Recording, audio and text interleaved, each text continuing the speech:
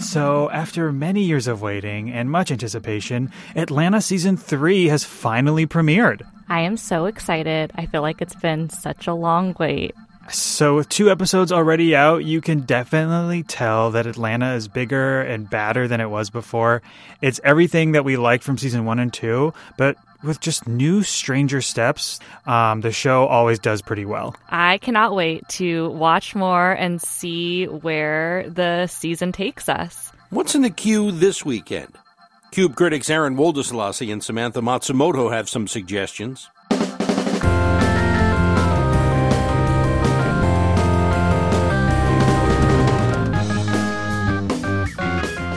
This week, I saw a movie that I'm really excited about. Everything, Everywhere, All at Once. This movie is a multiverse action movie starring Michelle Yeoh, and it's written and directed by Daniel Kwan and Daniel Scheinert, aka The Daniels.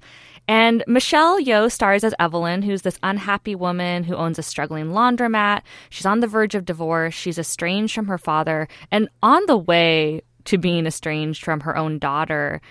And then in the middle of all this, she finds out that she's being called on to save the multiverse. I found the first half of the movie a little grating, to be honest. There's a lot of exposition. It's very adolescent in its humor, and that really didn't appeal to me. But by the second half, it becomes this really lovely meditation on generational trauma and the meaning of life during times of such pain and chaos. Michelle Yeoh is such an incredible actress, and this movie is really a showcase for her talents. It's this really messy, crazy movie, but it's unlike anything I've ever seen. And I think it's going to be a classic of the multiverse sci-fi genre. Definitely worth seeing. What did you see, Aaron? I ended up watching DMZ on HBO Max. It's a adaptation of the Vertigo comic by the very same name by Brian Wood. So DMZ essentially follows a mother looking for her son during what is essentially an American Civil War, where 2 sides are fighting, where Manhattan has just been declared as a demilitarized zone, or a DMZ, and the mother, played by Rosario Dawson, is just looking for her son in an area that is populated by like a few different communities that have essentially just been abandoned by the U.S. governments. This story could have done a lot of really great things because it has so much potential to say a lot of different things about politics and race and identity, as well as like familial love. But at the same time, it just doesn't do enough for itself.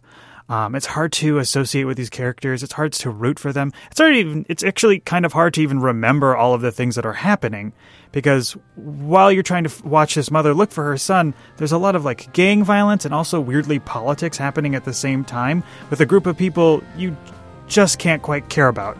I think I'm going to tell you to give a pass on this miniseries.